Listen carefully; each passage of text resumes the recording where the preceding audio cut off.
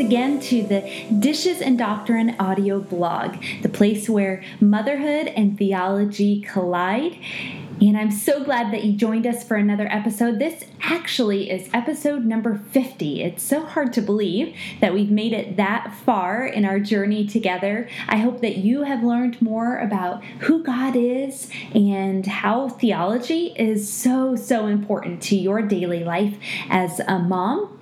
And I know I definitely have. In fact, this audio blog today is a little shorter than normal, honestly, because I don't have as much to say as usual. Have you ever gone through seasons in your life where God is asking you to be quiet and to listen to what He is teaching you? Well, that's where I have found myself in 2018 so far, but I did have one little thing to share, so that's what we're going to do today.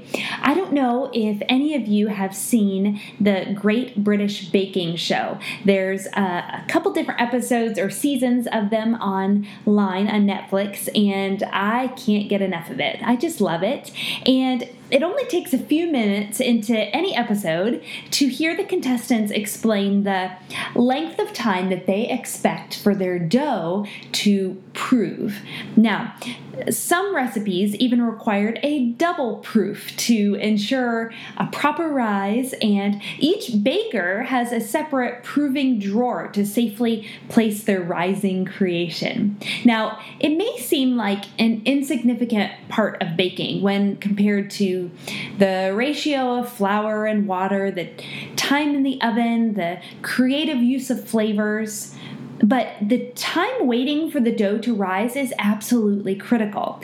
In the most refined way, Paul and Mary, who are the judges, in case you haven't watched, often explain that the doughy bite of Victorian raised game pie that they just enjoyed was a bit underproved. The wait is an indispensable step to a glorious final product. Adam told me shortly after the start of this year that this word kept coming to his mind as a description for this upcoming year: proof. God would need to prove His faithfulness in the situations we would soon face. Our trust in His sovereign control over those situations would be proved as we choose to rely on His character.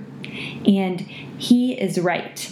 We are almost 13 years into marriage, 10 years into our current ministry, and 9 years into parenthood. On the timeline of our whole life, we find ourselves directly in the middle. The newness has worn off, but the end isn't quite near. He who calls you is faithful. He will surely do it. I have been begging God for steadfastness in this season of ministry and motherhood. The majority of the time, I just want to give up. I want to find a shortcut that's less painful and less tiring, and I need His strength to press on, to wait, and to flourish in spite of my emptiness. I'm learning that each frustrating and difficult issue forces me to lean once again on the one who is faithful. And each one is reminding me that waiting is an unavoidable step to the glorious future that awaits us as believers. He alone is trustworthy and unchangeable, even in the most shaky circumstances. Of His never-ending faithfulness, I have proof.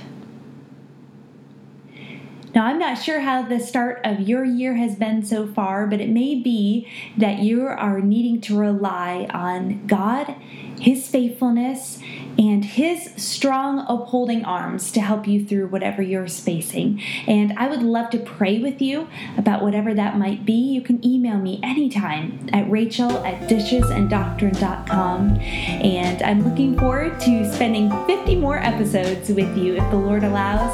Until next time, have a great week.